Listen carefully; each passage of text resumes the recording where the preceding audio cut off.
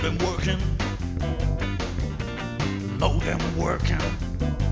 Hello and welcome to the Community Broadband Bits podcast. This is Lisa Gonzalez from the Institute for Local Self-Reliance and MuniNetworks.org.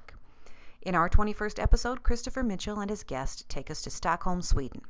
Chris interviews Benoit Felten, co-founder of Diffraction Analysis. The two discuss Stocap, the municipal fiber network created over 16 years ago by the city of Stockholm. Benoit has authored a detailed case study of the network, and he shares the story with us. Benoit and Chris discuss the ripple effect of the network and lessons learned from this world-class municipal infrastructure. Now to Chris and Benoit. I'm here talking with Benoit Felten with Diffraction Analysis, co-founder of Diffraction Analysis, who has written a number of important research papers, some of which we've discussed before on other shows. Benoit, it's good to see you again. Hello. It's good to see you too. I think last time we were on a show together, we were talking about bandwidth caps, and that was the paper that put you on the map for a number of people. The lunacy of them, I guess. I think the issue is still around, but yeah. Right. Yeah, unfortunately, we don't change things just by making a strong factual case against them. But I wanted to talk today about a network in Sweden that has had a lot of attention over the years, and you've published an excellent case study of it that is available to everyone. And so we'll talk about that in a minute. But first, can you tell us a little bit about what diffraction analysis does? Diffraction Analysis is a research and consultancy company that focuses not exclusively, but let's say strongly on issues around the renewal of broadband infrastructure. It's our belief that the infrastructure that's powered our broadband needs for the last decade, because that's really how old broadband is when you think about it, that infrastructure is no longer suited to the needs of most users in most places. Renewing it or changing it raises a lot of issues about who should do that, with what money, and with what in what time frame, I guess. And so our job is to try and understand what works, what doesn't work, who's doing what. One of the really important things that I probably don't stress enough, and I should stress more, is that a lot of these issues are not about the technology.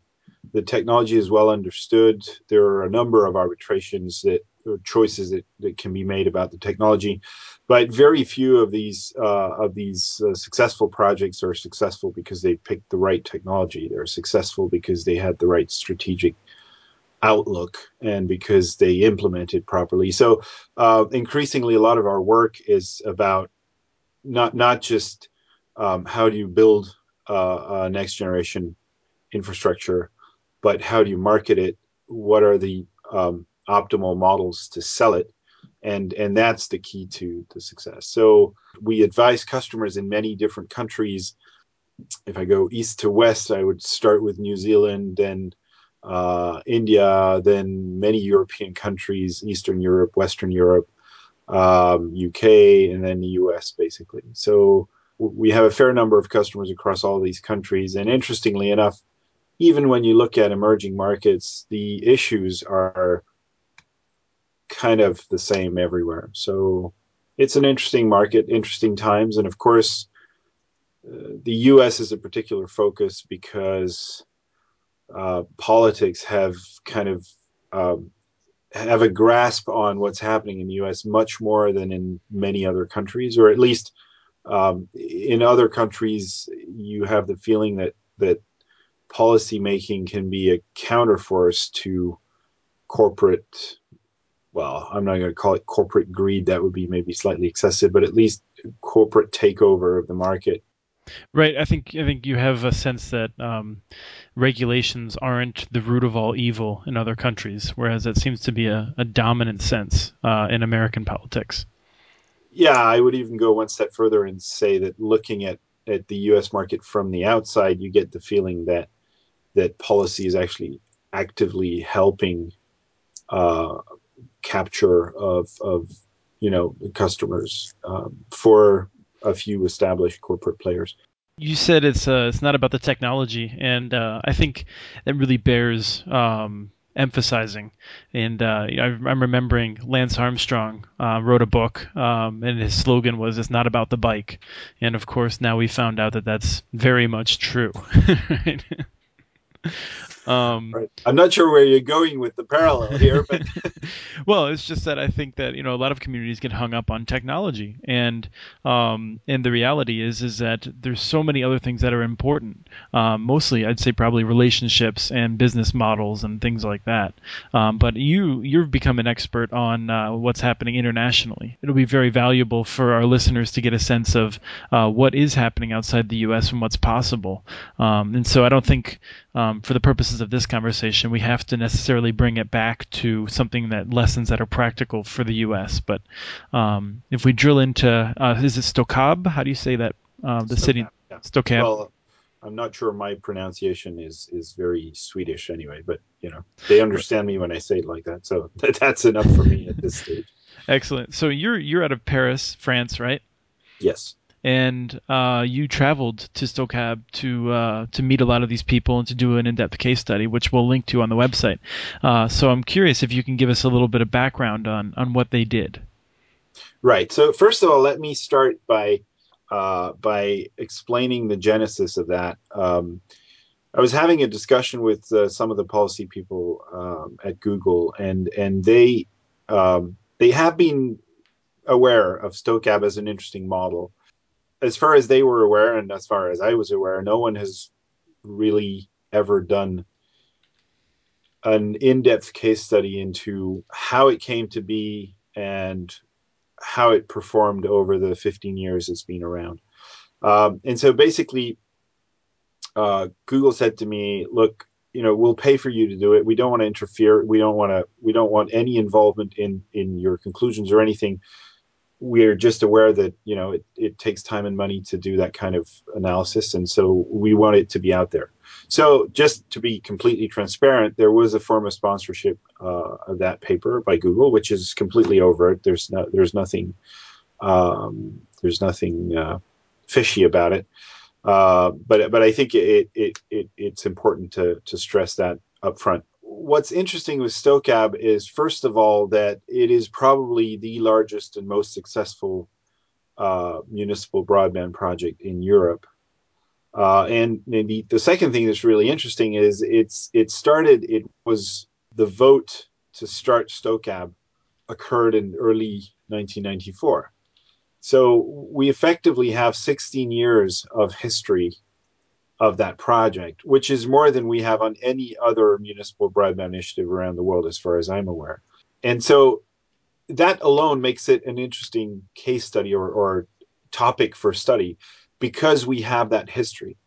How we analyze that history and the lessons that might be relevant for other projects is a different matter. But at the very least, understanding how it came to be and how it was successful is a really interesting topic. The important aspect here is that the city of Stockholm owns a number of businesses in various areas, some in energy or utilities, some in public housing and things like that. And so Stokab didn't come out of nothing. It came as one additional business that the city felt was required to effectively serve its citizens.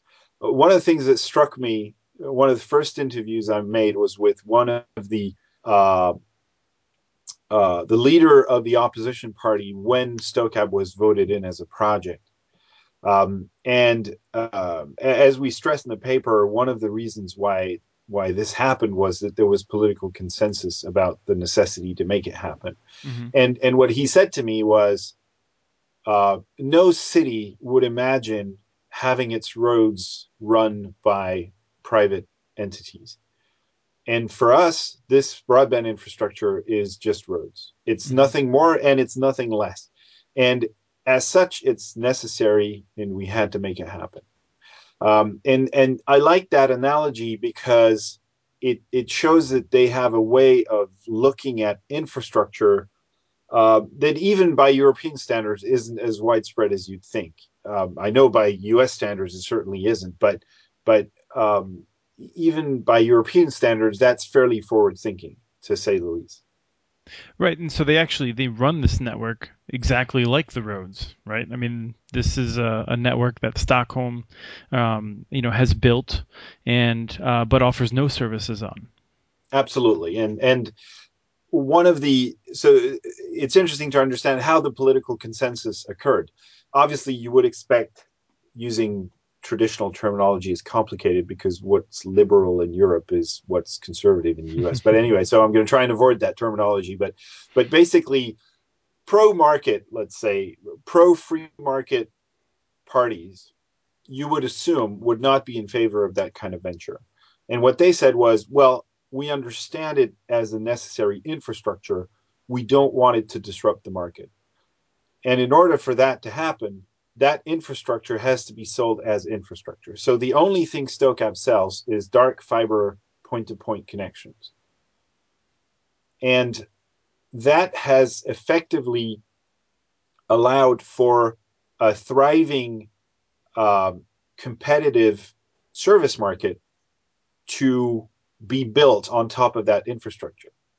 Now, I'm always weary of analogy, and the road comparison didn't come from me, it came from them. So I don't really know how you would compare it to roads in that sense. But the important thing is they're not competing with the private market, serving everyone on an absolutely equal basis. And in fact, transparency in their offerings and business dealings was also a prerequisite from that original political decision. So that's really the worldview that they had when they launched it. And so when they launched this, they didn't just put dark fiber in major corridors, right? They ended up taking it very deep, and so in the U.S. and in many places, we typically think of dark fiber as going from point A to point B, but point A and point B are not houses. They're typically, maybe a school or a large institution. But Stokab, they actually run the fiber much deeper into neighborhoods. Is that right? Yeah, although absolutely, but you have to remember that there's 16 years of history here. So Right. it started by connecting hospitals, universities, public institutions, large businesses as the contracts were signed. Hmm. And gradually, until about 2003, 2004, that kind of mesh densified, but they were still not actively addressing uh, houses. In fact, there's a bit of a specific to the Swedish market, which has an impact on exactly how their strategy unfolded here, and that is that um, inside a building, no one can own any infrastructure apart from the building owner or owners. So the model that is prevalent in my country, France, or in most of the US, where a telecom operator would deploy its copper network all the way into your home, but still own that copper wire, that's legally not possible in Sweden. So what happened in Sweden was that the real estate owners, when they started realizing the potential of fiber services, turned to Stokab and said, where do we have to pull fiber to connect to your network? So it happened from the other side. It it Hmm. it came from the homes, and typically a real estate provider will either himself build the in-building fiber and pull it back to the nearest node, which is usually a few hundred meters away from the building, or they will contract out to an intermediary who will manage that network but not own it. And that intermediary, having a long term contract, can actually afford to roll out the network for that limited distance and complete the loop effectively. But it's important to understand that StokeApp doesn't get into the buildings. Right. I think it's such a key point there, that regulation that stops the existing telco from being able to monopolize a multiple dwelling unit simply because they were the first one there seems to have been a major deciding factor, as I recall your paper, because these real estate companies were such an essential part of making sure much of Stockholm had access to this network. So my answer to that would be yes and no. Okay. Real estate players clearly had a very important role, and I'm going to come back on that for a minute. But the fact that the incumbent operator didn't own the copper that went into the building didn't stop them from being a monopoly provider for most of their history. Mm-hmm. Because you still have the cost of deploying that network, even if it has to be borne by the real estate provider one way or another, is still a very important cost.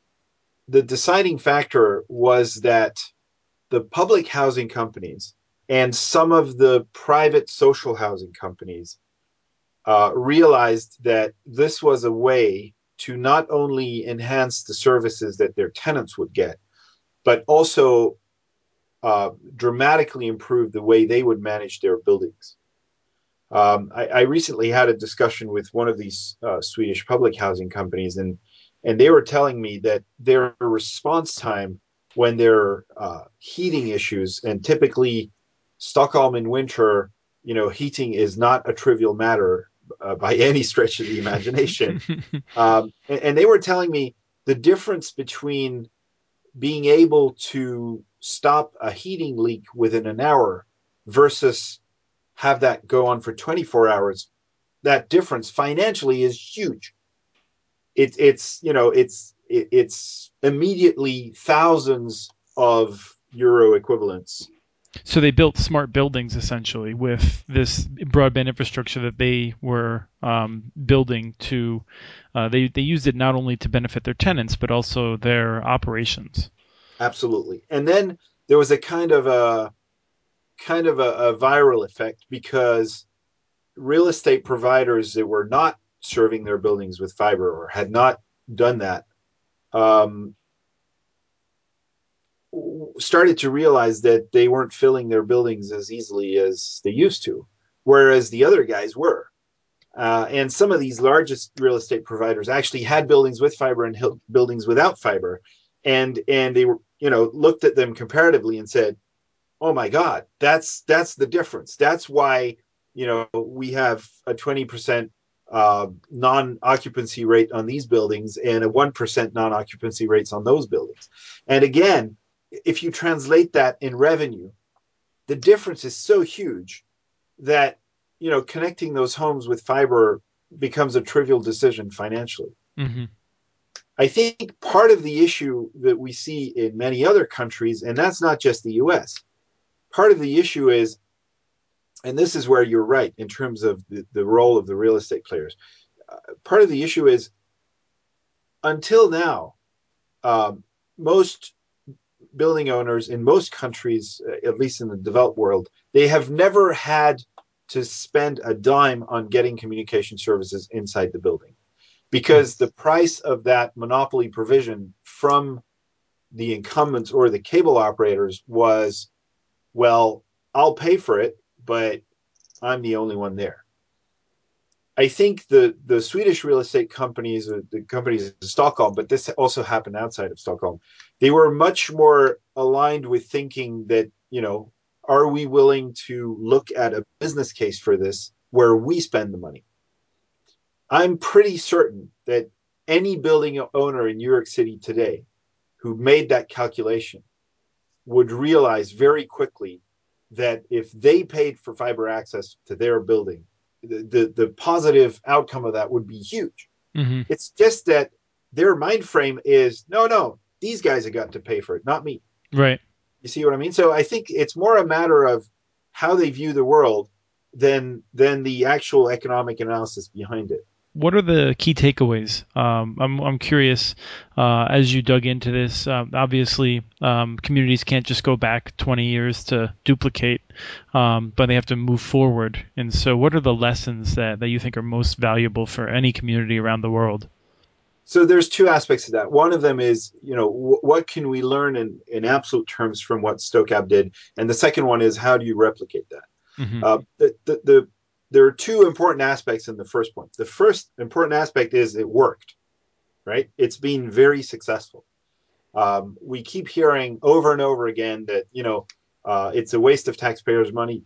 It can't work. Well, it does. Okay, so next time someone says to you it can't work, you can say, well, why did it work there if it can't work? And to be clear, you've in your paper explains this is a network that did not cost the taxpayers anything, and in Right. fact has been operating in the black for a long time. Well, and that's the second point I was gonna make. This was not financed with taxpayers' money at all. There was one year where StoCab lost a significant amount of money because they overstretched in the network deployment, and the commercial uh, take up from that wasn't sufficient to basically compensate the excess deployment that they had done. And so on that year, part of their debt was refinanced by the holding company that manages all of these public assets that the city has. But because many other of these companies were in profit that year, effectively there was no external money filling that. Now there was one single year where they were not profitable in their 14 years of existence. Now they're churning cash for the city very, very significantly. They're a great asset to the city. And even though they are reinvesting a lot of that money in network expansion, so by the end of this year, they will have 400,000 homes eligible for service in Stockholm, which is basically every multi tenant dwelling connected. And originally, they weren't going to do single homes. And I think even that they're starting to look at now because they think it can work just as well. That's a really important thing too. This was not financed with taxpayers' money. Basically, the backing of the city obviously allowed them to borrow money at good rates, and that is what sustained them. Now, they did this in 1994. In 1994, the competition they were facing were brand new cable operators that were not operating broadband at all, and that didn't serve customers with broadband until the middle of the first decade of the 21st century, and an incumbent that was basically operating on copper for 99% of its needs. So they were well ahead of the game. And that was a key element to their success. The big difference that you would find today in a city the same size as Stockholm is for the last 10 years, private businesses have been cherry picking buildings and institutions that are obviously profitable to connect with fiber. And so that cherry picking effectively degrades a global business model if you were to have a long-term strategy of connecting the whole city. Right, universal service. Right. You could argue that as a consequence of that, their experience is not replicable.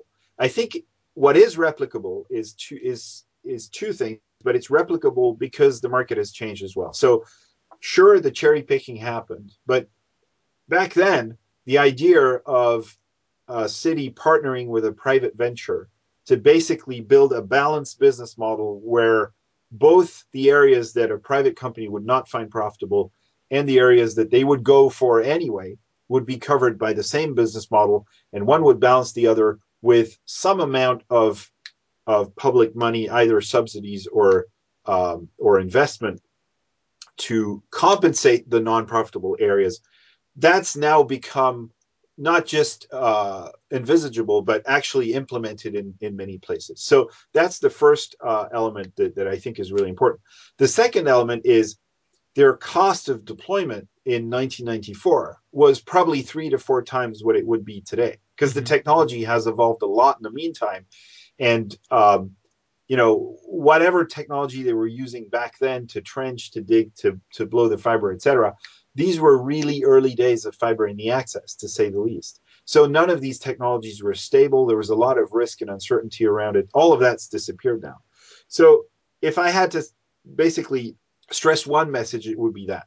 I'm still not convinced that you could replicate Stokab on the scale of a city like Stockholm. I think those large cities, there too much cherry picking has happened in the last 10 years to make a project like that easily imaginable, basically.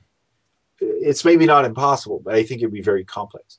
However, in tier two cities, um, very little of that fiber infrastructure exists today, if any. And we're still talking cities of several 100,000 of residents. So in those places, I think the Stokab model can really represent a good starting point. Maybe not as an exact replication, but there are definitely elements in there that can point a community willing to bring state of the art infrastructure to its citizens and businesses towards a model that would work. Right, and I think some of that can be. We're about to release a case study on Santa Monica, where they effectively traded off time for money, in that they built a lot of their network when the streets were already open. And so, if you have a city that has this opportunity, they can even keep costs low by just marrying the burying of this fiber and conduit with other projects that may be opening the streets already. And so, you don't need to have the kind of success that Stokab had in order to pay it off. You keep the costs a lot lower, and so you can bring benefits while generating fewer revenues and still operating in the black. And so I think the goal is never to just copy these, but to learn from them. And I think you've really helped us with that. I fully agree. And just on that point, when I was having these discussions with the politicians who took that early decision, one of the things they told me, which I thought was really interesting, was at the time they had no idea how much this network would power. I mean, they weren't technology visionaries or anything. Mm-hmm. One of the key reasons that everybody agreed to do that was because of the market liberalization. They could imagine dozens of service providers asking to dig in the streets to lay bits of network here and there. And they envisaged an absolute urban chaos as a consequence. And so one of their most important drivers was actually to limit the amount of roadworks by, in effect, centralizing and forcing a collaborative model onto all the market players who wanted to access. And the benefits to the market players have been huge. One of the really interesting aspects of Stockholm is they have 4G networks in operation today. They have a level of competition in LTE that is unrivaled in the world. And the only reason that was possible is because fiber access to cell sites is much cheaper than it is anywhere else. The urban angle leads you to a very healthy competitive market, much healthier than it is in most places in the world. I understand that you are doing some more research into municipal networks around the world. Is that right? Absolutely. In fact, probably in a week from now, we're going to release a report that analyzes the structures and the financing mechanisms of many of these in Europe. The reason we chose to focus on Europe is that the European Commission has set up some specific financing mechanisms and constraints for municipal networks. So obviously, there's a lot of them, but they operate under certain rules that are interesting to kind of dissect and discuss. So that's coming out, within a week from now. Great. We're going to have you back on to learn more about the lessons from that. People, I recommend Googling or searching the internet for diffraction analysis. It's diffractionanalysis.com. And if you search for that in Stokab, Stokab, you'll find this case study. So thank you for coming on the show. Thank you very much, Chris. Au revoir. That was Christopher talking with Benoit Felton from Diffraction Analysis. Be sure to visit diffractionanalysis.com, where you can download the complete case study and learn even more about Stokab. If you have any questions or comments, we encourage you to email us at podcast@muninetworks.org. Our handle on Twitter is @CommunityNets. This show was released on November 13th, 2012. Thanks again to Fit in the Conniptions for the music, licensed using Creative Commons. The song is called Got My Modem Working.